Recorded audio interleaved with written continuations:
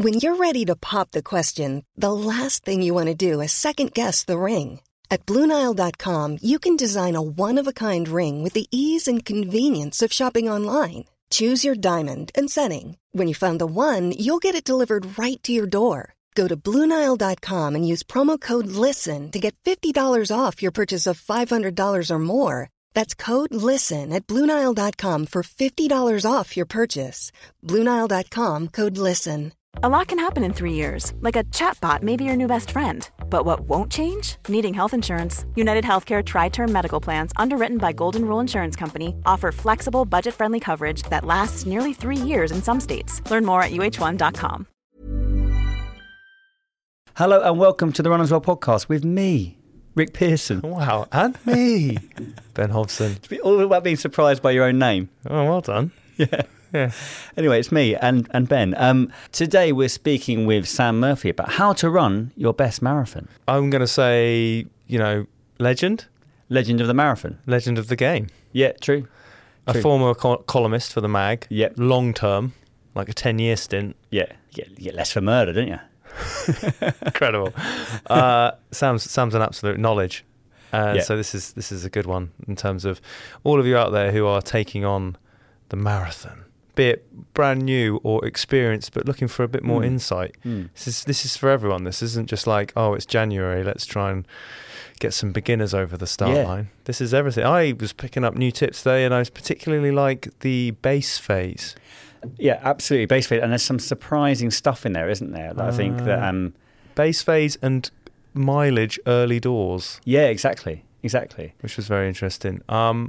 In your marathon experience, which is vastly greater than mine, what have you found that's worked for you training? What was the sort of, have you got any hot takes, any life hacks when it comes to... Yeah, so I agree with Sam that putting too much emphasis on a long run that is increasing the whole time, for me, I think I've got quite a large injury risk, particularly with like lots of longer running. Yeah.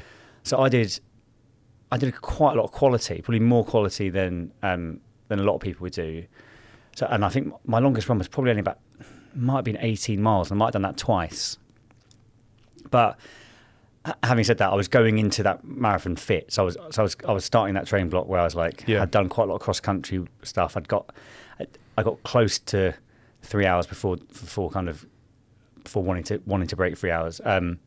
So it was I felt like I was getting closer, and I didn't need to pull out anything magical on the day. It was just kind of like I'd done some hard racing, quite a lot of quality work, and so I think taking some of the emphasis off the long run and including maybe a bit more speed than some people might think isn't the worst way to approach it. And I think that part of this is all about anyone can do a marathon. That's a proven fact, I would say, by just looking at the people who enter in the fields that complete it.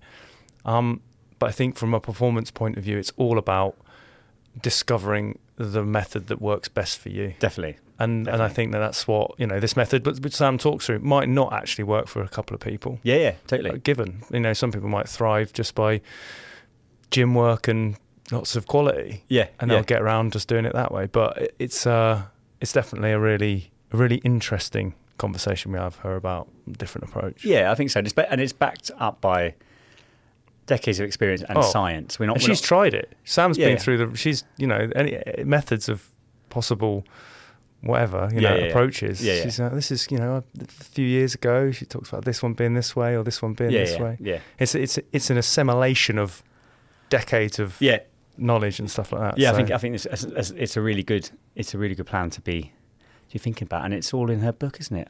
She's got a great book. How to Run Your Best Marathon. Yeah. How is your own running going, Ben? You've got a few races in the diary. What's going on? Well, yeah, true. I do have a race in the diary still. It's still in there. I haven't rubbed it out yet. It's cold.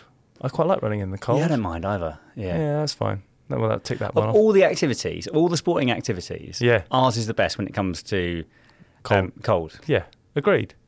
Apart from like snow sports. Yeah. But in terms of warming yourself up, I haven't got that much time for the it's too cold to run argument. If I'm honest.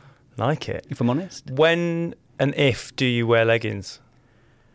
I mean, I have worn them, But I feel like you don't like go right. It's under 5 degrees. No. I will now just wear work. And that's just me. But like, I think there's a case for wearing them if you were like out on the trails. Do you know what I mean? Kind of like exposed environments. Like might be out for hours. But I wouldn't put them on for like, you know, the 30-minute easy run. But each to their own. I would. Yeah. It's cold. Because it's cold. It's cold. What about you? How's your running? Yeah, it's all right. I've signed up for the so I'm doing the Canterbury 10 miler this month, and then doing the Orion 15. Yeah, a classic of the genre. It is a classic of the genre. So 15 miles of mud round Epping Forest. Yeah, that's it. Yeah, I've been going for many years, and I've kind of had my eye on it. I thought, that's a great race. That's a good old school race. I'd like to have a go at it. And a mate of mine, Brendan, signed me up. So going to take part. Well, I mean, it's my neck of the woods, mate. I'll come either cheer you on or I could join you, I suppose. Yeah, either one. Right, should we get Sam on? Let's do it. Guest of the week, here in the studio. Guest of the week, sometimes on the phone. Could be an athlete, could be a physio, or a complete unknown. Our guest this week is a hugely respected author and runner whose latest book, Run Your Best Marathon, looks at the art and science of mastering the 26.2 mile distance. Sam Murphy, welcome back to the Runner's World podcast. Thank you for having me. Thank you very much for coming back on.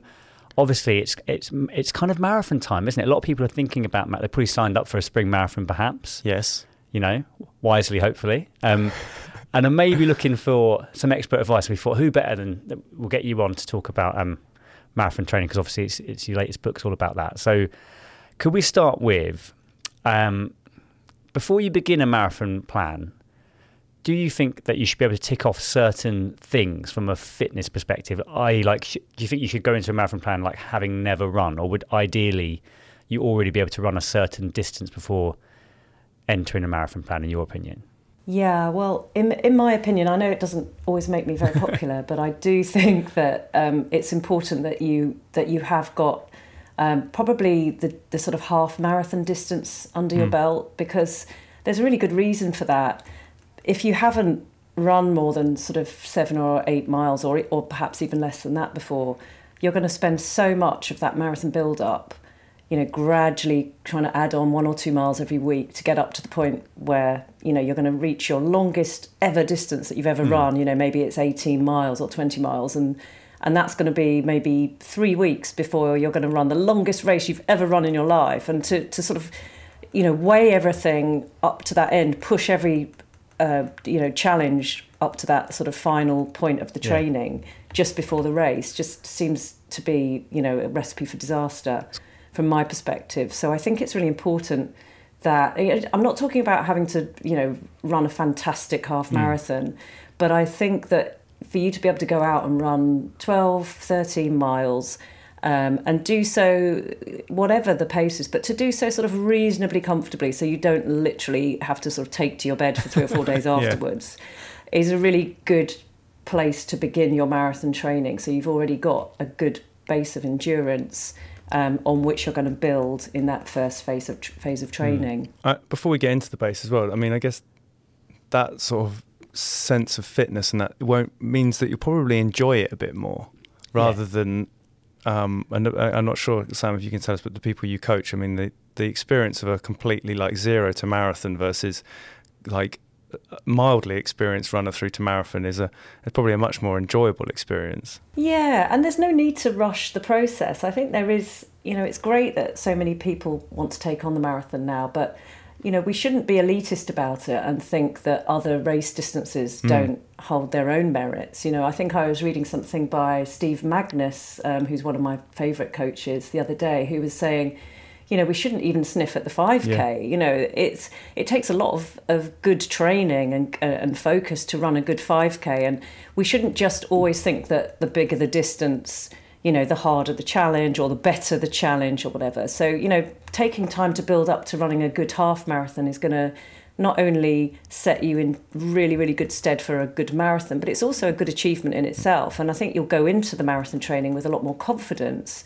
if you know that you have, you know, aced the half marathon. You've really, like, Rick's face lit up then. Rick's favourite like sort of enters the room and asks a question standpoint is, what's harder, training for training to complete a marathon or to run your fastest 5K ever? Oh, it's definitely the latter. Sam will agree with me on that. Well, that's obviously what you've achieved recently. I wish that, but I agree with you. I think we tend to over emphasise distance and think that distance is the thing you've got to aim for, whereas actually speed, whatever speed means to you, is actually just as hard and just as worthy. But the base. Yes, let's talk about the base. Yes. I thought you were going to do a little baseline. No. Okay, we can put that in as the edit. We often hear about building a base. So in terms of when you're talking about marathon training plans, what does building a base, what are some of the elements that includes? So really the base is about volume. So it's about the amount of running that you're doing. So we're totally not interested in intensity at this point. We're just thinking about, how many miles can we comfortably and sensibly include in the training week. So obviously the best way to maximise that is to run those miles at a really easy, comfortable pace. So you don't want to be challenging yourself in terms of how hard the runs feel. It's got to really be about trying to build the length of the runs, but also the number of runs, so that you're kind of building up to you're close to the maximum weekly distance that you're going to run throughout your marathon training. So this is actually an approach that I only really took on probably over the last 5 years. I sort of followed the accepted wisdom of building up to your longest run, say up to maybe 4 weeks before the race. But when I kind of came across this other approach, it did really seem to make sense to me. The idea that why would you leave your longest runs at the sort of back end of the program when you're going to be right on top of the race itself, and to actually try to get to the point where you're going to be able to reach that distance much sooner in the plan. So you've already ticked off, an 18 or a 20 mile run much earlier in the game, and you can then back off from that, focus on some other things, come back, revisit that long distance again, maybe add a little bit more on, back off again, focus on some lactate threshold and some other types of training, and then come back and hit that again. So you are going to hit it a number of times throughout the overall marathon program, but it's not about doing 16 and 18 and 20 and then 21 and week after week of these like ever building runs, which is much more likely to leave you fatigued, but also is going to increase your risk of injury. So keeping that sort of initial build up to the base phase of the program, so you are building distance, but you're not also throwing in intensity as well. It's very interesting, actually. That. Yeah, me too. Because I think that's probably a large part of what people find daunting about a marathon plan, is that they look to like weeks. If you're doing a 12-week, 16-week plan, they look to week 10 or whatever, and they go, "Oh God, I've got to run," as you say, 18 miles, 21 miles, or these big long Sundays. And that cumulative effect is quite like, this is going to be exhausting. Whereas if you remove all that pressure and just sort of like, as you say, I mean, it's still fairly daunting early doors in a plan to have distance, but to absolutely, like, it's not about any other work. It's not about intensity. This is purely a mileage kind of thing. It really.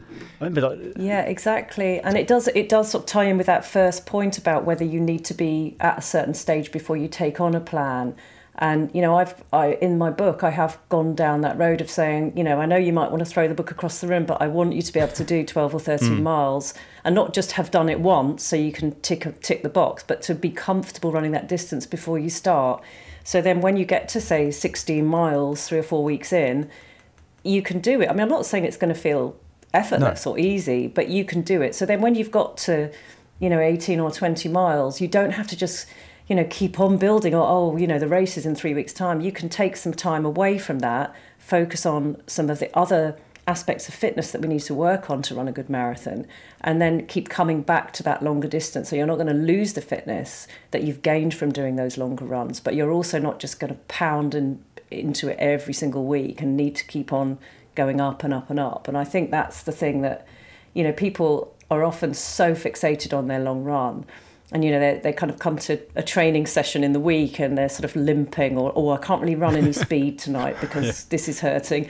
And I've got to do my 20-mile run on Sunday. Yeah. And you're like, well, if it's hurting now, you really don't want to be thinking about doing your 20-mile run. But it's such a sort of sacred thing to get all of those long runs and not miss any of them. And I think people really do believe that if they miss a long run, that it's going to cause a massive impact on their overall training program. And the truth is, we're all going to miss runs through a build up to marathon. That's just the way life is. And we're not elite athletes living the life of, with a whole team of support people coming to feed us and massage us. There's no midday napping, is there?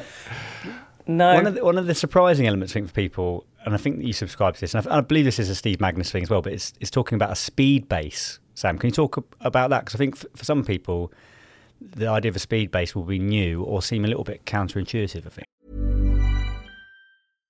If you're looking for plump lips that last, you need to know about Juvederm lip fillers. With Juvederm Volbella XC and Juvederm Ultra XC, your lip look, whether it's subtle or bold, can last up to 1 full year with optimal treatment and no additional maintenance. Find a licensed specialist and see if it's right for you at Juvederm.com today. That's JUVEDERM.com.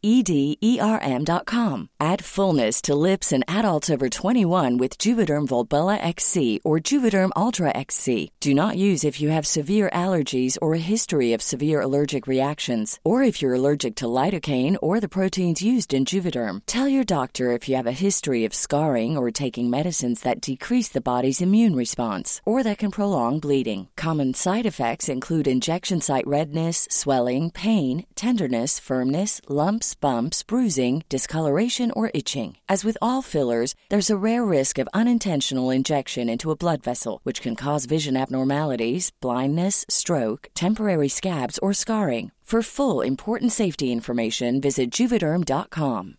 Ready to pop the question? The jewelers at BlueNile.com have got sparkle down to a science with beautiful lab-grown diamonds worthy of your most brilliant moments. Their lab-grown diamonds are independently graded and guaranteed identical to natural diamonds, and they're ready to ship to your door. Go to BlueNile.com and use promo code LISTEN to get $50 off your purchase of $500 or more. That's code LISTEN at BlueNile.com for $50 off. BlueNile.com, code LISTEN.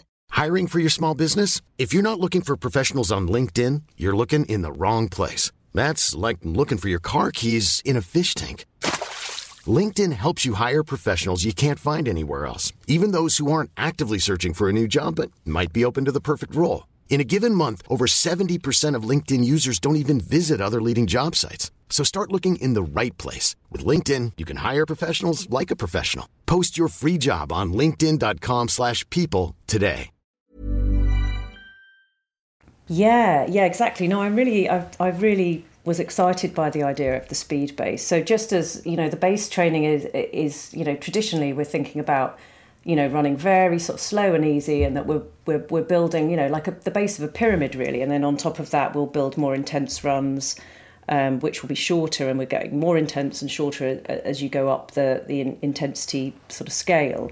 So the speed base is really kind of working almost the other way round. So when we're looking at doing kind of VO2 max training, the typical sort of track intervals or 2-minute intervals that we might be running, at VO2 max pace, going for, real sort of near maximal effort, that we're sort of going into that without really having any sort of having touched on any pure speed. So where we're really focusing on those type 2 muscle fibers, which are your real sort of anaerobic sprint fibers really.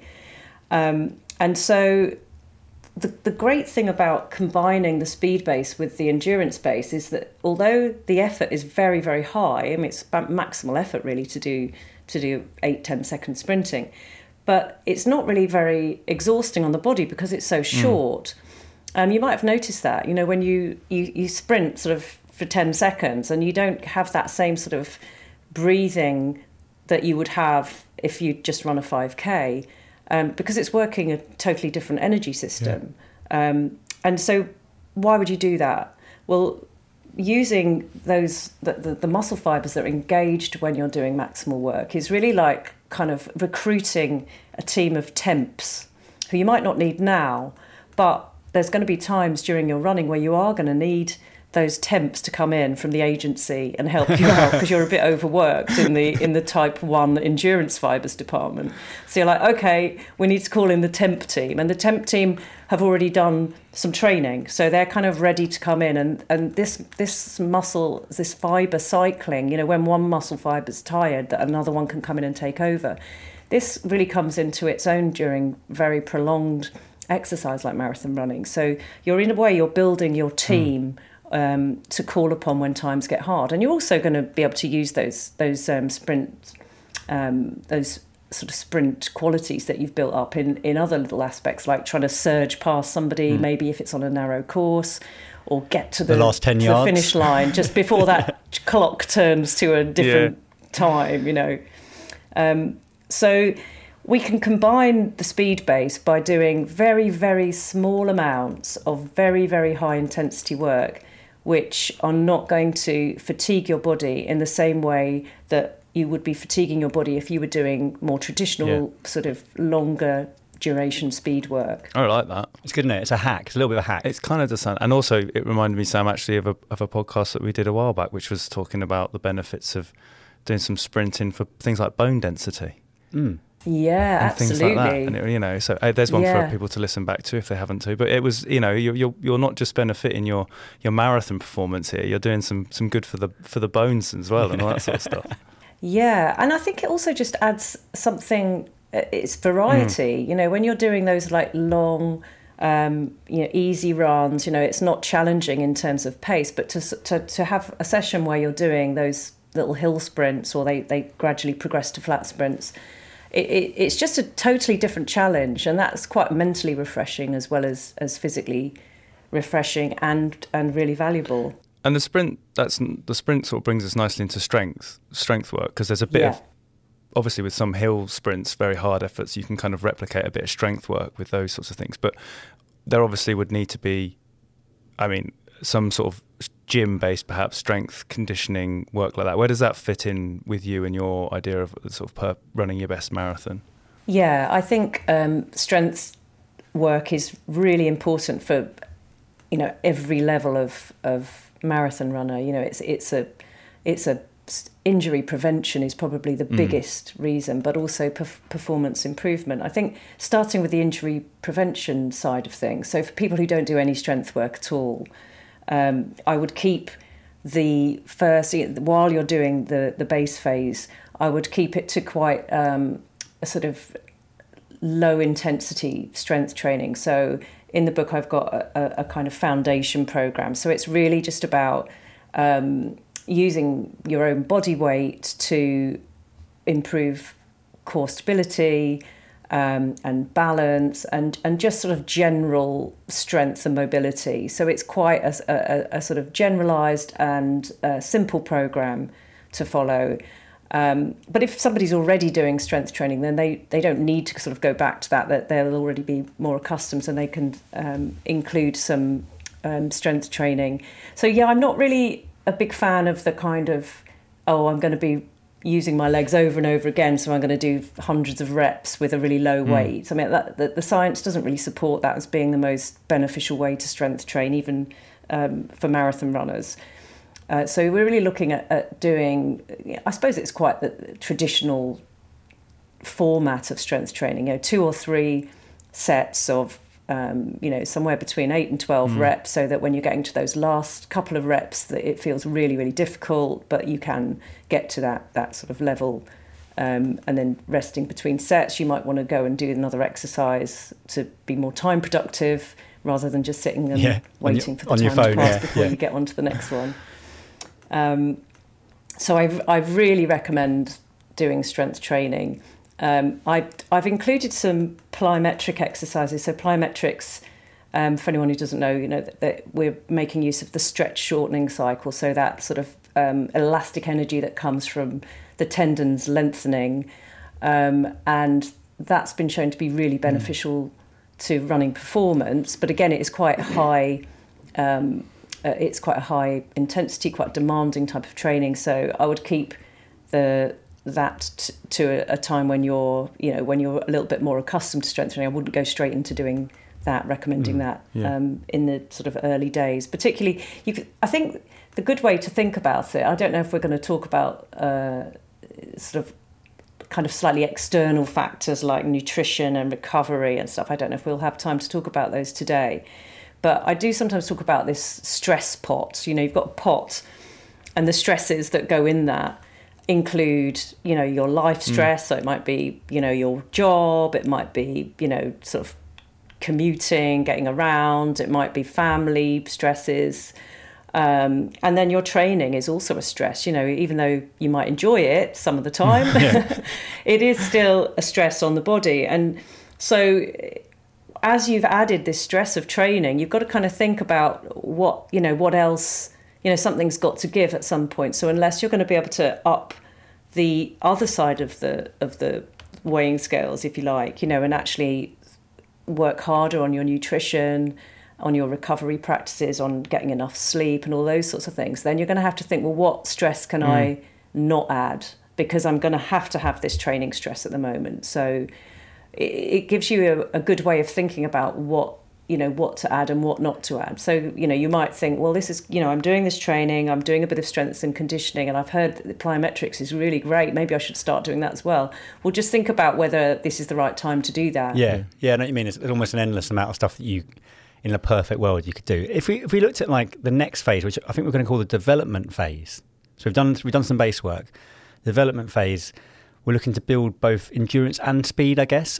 What role would something like lactate threshold running? Can you give us a definition of what that is and why lots of people, I think yourself included, think that that's particularly relevant to marathon training? Yeah. So lactate threshold, the lactate threshold itself is the point where your muscles are not able to clear the lactate that naturally accumulates as you work at an increasingly hard intensity of exercise. So your body is always producing lactate, like all the time. Even as we sit here now, we're producing lactate, but it's just cleared away. It's a very sort of relaxed process. And then as you get to higher intensities of exercise, that lactate starts to collect in the muscles more. And at some point, you'll reach a point where the little people with the brooms aren't clearing it out fast enough from the muscles. I do like to have these little visualizations of all these people doing these little jobs around my body. And so it starts to collect, and that creates a very acidic environment, which hampers the way muscles function. And that's what creates those feelings of sometimes you get a kind of a really breathlessness, a sort of extreme breathlessness, where you might hear a little bit of I'm going to do an example now. That kind of like slightly like tuneful note in the breathing, and you can also feel it in the muscles themselves. So it could feel that they've just gone to jelly, or sometimes it can be the opposite and feel that they've turned almost to concrete. It's really, really hard to keep moving them at the same rhythm as you were before. So that's the lactate threshold. And so what the research has shown is that if we can train at a point that's just below that level, that helps to nudge the threshold upwards. And that's why it's the most useful form of training for any race that's sort of 30 minutes upwards. It's one of the most useful types of training that we can do. So typically that will be a pace that is sort of around 10k pace. I mean, one of the definitions people use is that it should be a pace that you could maintain for about an hour in race conditions. Right, okay. So if your 10k is nearer to sort of 40-45 minutes, then it's going to be a little bit slower than your usual 10k pace. But if your 10k is closer to the hour, then it will probably be around the same as your 10k pace. So, but another good way of thinking about it is that it's comfortably hard. So, if you're going to be able to do it for an hour, many people do their lactate training just far, far too fast. Right. You know, could I maintain this for an hour in, you know, with the adrenaline of a race and with a bit of focus? And so it should feel hard, but it's comfortably hard. It's not out of control, ragged breathing and all those kinds of things. Right, that's good. That's really how it should feel when you're running. So this is part of a sort of key metric for the development phase. This is where we've taken... What would you say the base phase, Sam? What do you think, like time? Is there a specific time for that, or is it just more how long you've got? Do you mean a time frame for the length of it? Yeah, kind of. Is it? Do you need to?